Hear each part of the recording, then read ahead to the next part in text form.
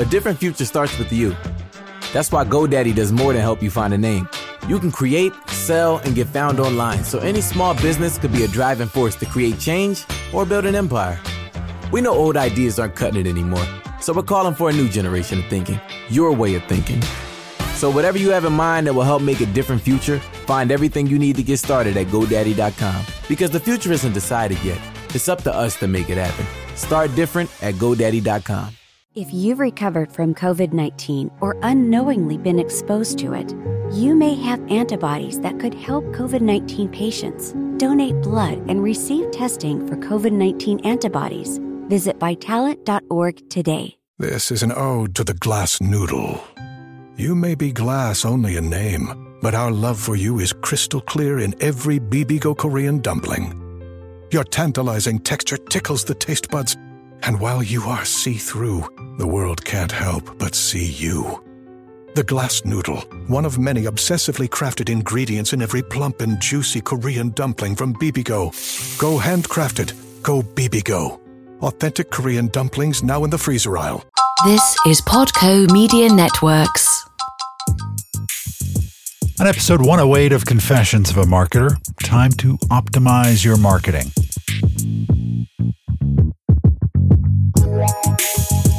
Hi, it's Mark Reed Edwards. Welcome back to Confessions of a Marketer. John McDonald is here to discuss conversion optimization.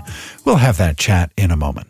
Soon we'll have Chris Stefanik of Wattpad on storytelling, Kiri Masters on marketing and Amazon, another session on optimization with Justin Christensen, Nathan Hirsch on finding the right freelancers, and Philip Stutz on the politics of marketing. We're also going to be discussing marketing the holidays.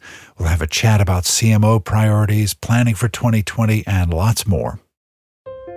COVID-19 patients need your help.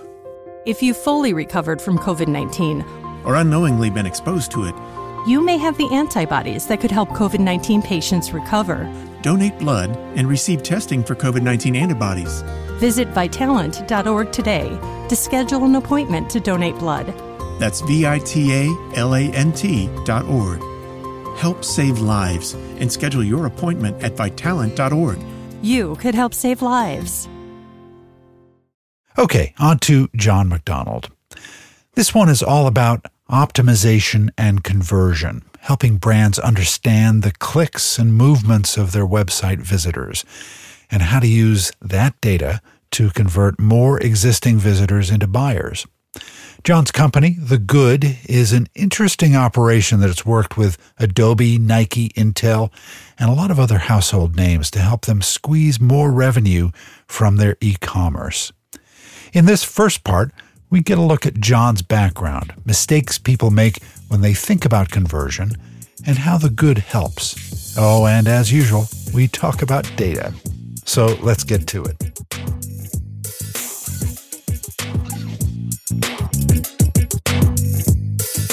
John, good to have you here on Confessions of a Marketer. Welcome.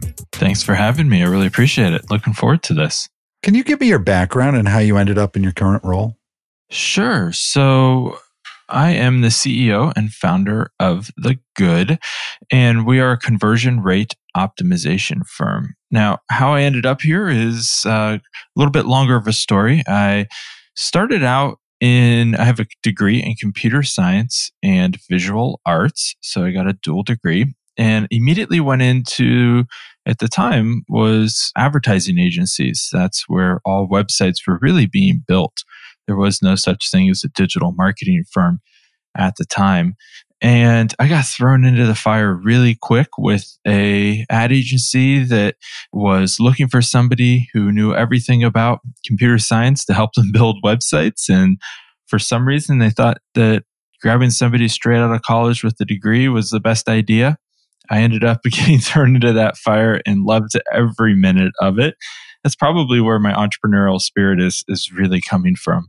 Was that experience of growing a team, growing a department, working with big names. I found myself in the room with CMO of Coke at one point, and I was 22 and had some really good life-altering experiences come out of that to this day have really kind of propelled my entrepreneurial spirit. And over the years, decided to open my own digital marketing firm. I focus exclusively on e-commerce. And at the time, there was no such thing as conversion rate optimization. So what we were always doing, though, was building websites and then making sure that those e-commerce clients of ours were signing up for an ongoing optimization program after we launched their sites. Now, we did this for two reasons. One was that help set the expectation with that client that there is no finish line for an e-commerce website. Everybody else that was building these websites would follow a launch and leave philosophy.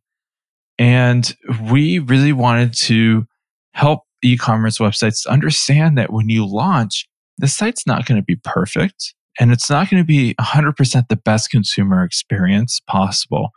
But you could get there with continued iterative improvements to the site after launch by basically paying attention to what consumers had to say as they were using the site, tracking what they were doing on your site, where they were dropping off in that purchase funnel, where they were having problems, paying attention to the data that was coming back from user engagement after the site launch. And so we built that into every engagement. We'd launch their site and then help them optimize the site after launch. And that was a unique approach that really took off. After about 3 or 4 years of doing that process, I quickly found out that that is why every client was hiring us. It wasn't because we could build a website. That had become pretty commoditized. There's tons of digital marketing firms out there. There's tons of development firms. It's kind of a sea of sameness with those, right? Yeah. We've talked about that sea of sameness over and over again on this podcast, whether it's design, whether it's the way websites look, marketing tactics. Everybody copies everyone else.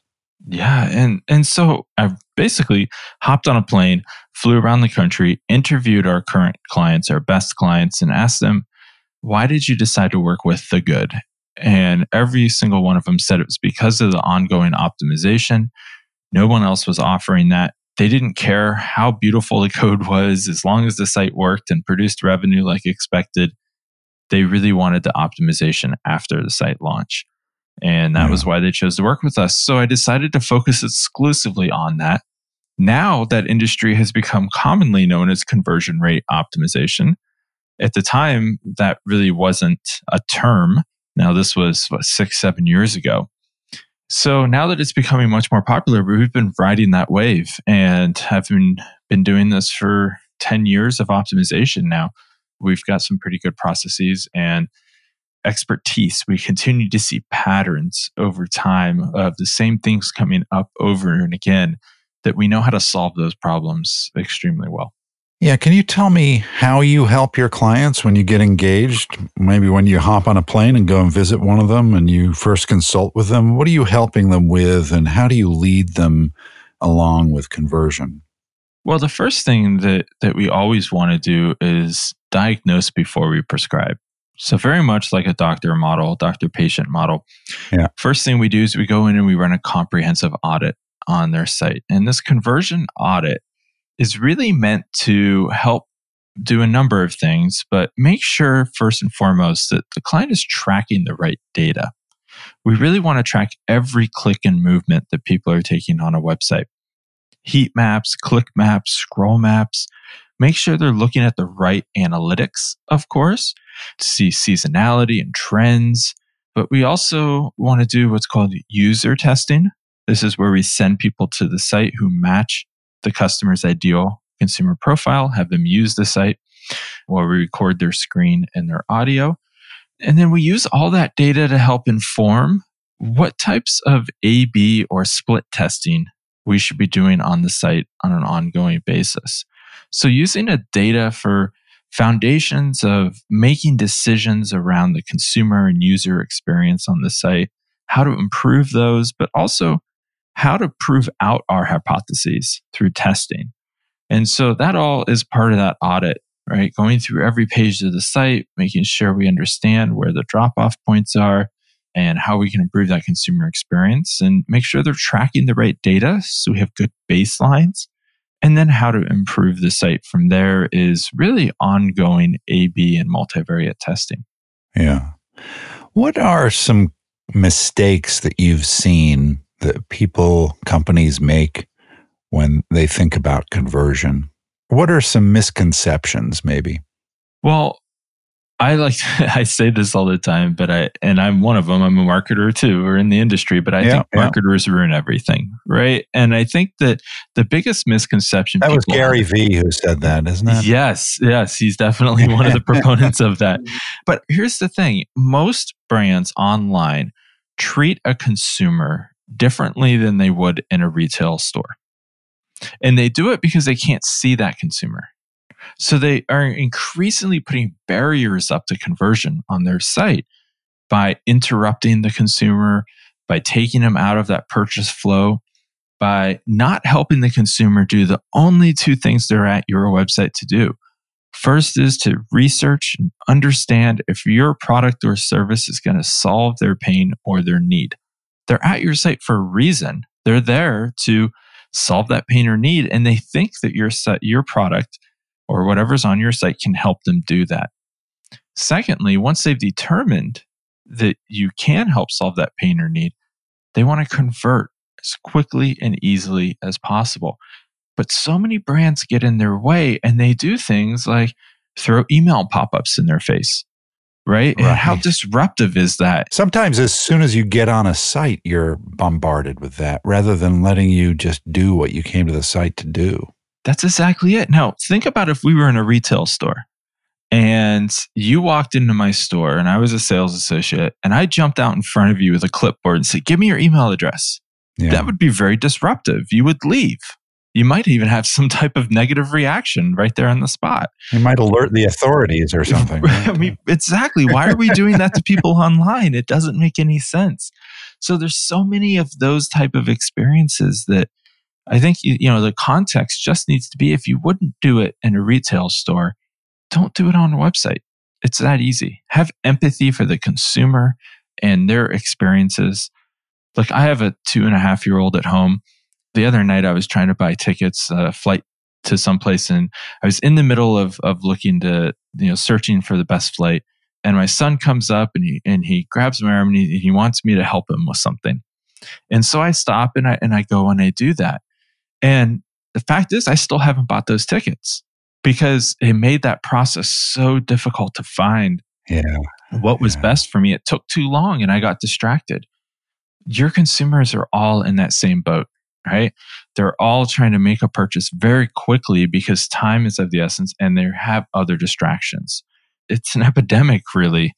And that's the biggest issue I see, is just not respecting the consumer's time and treating them with empathy on your website like you would do in a person-to-person situation.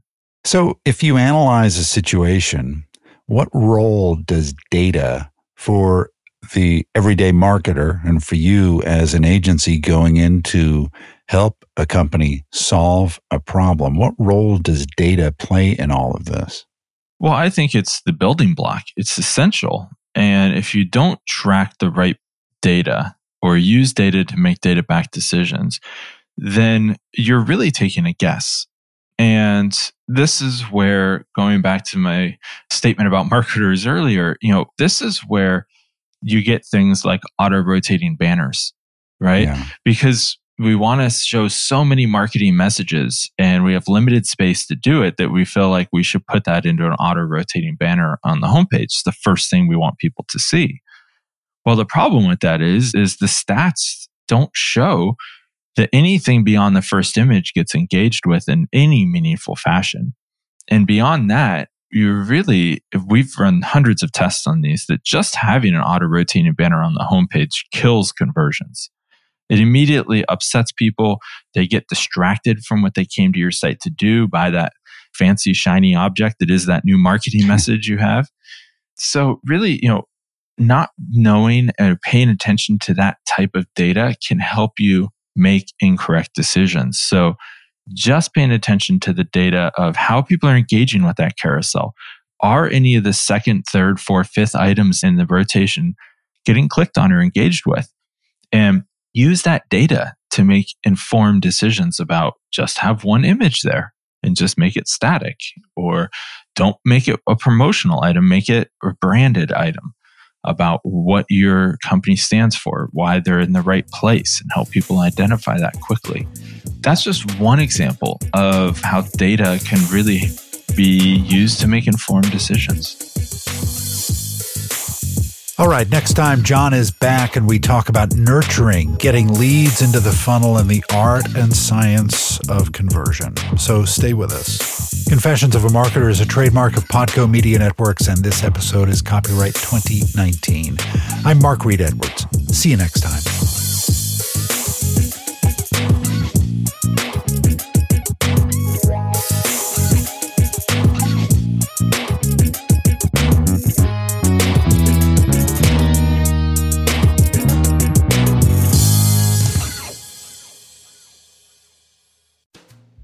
You've never tried to eyeball 6 feet as often as you do now.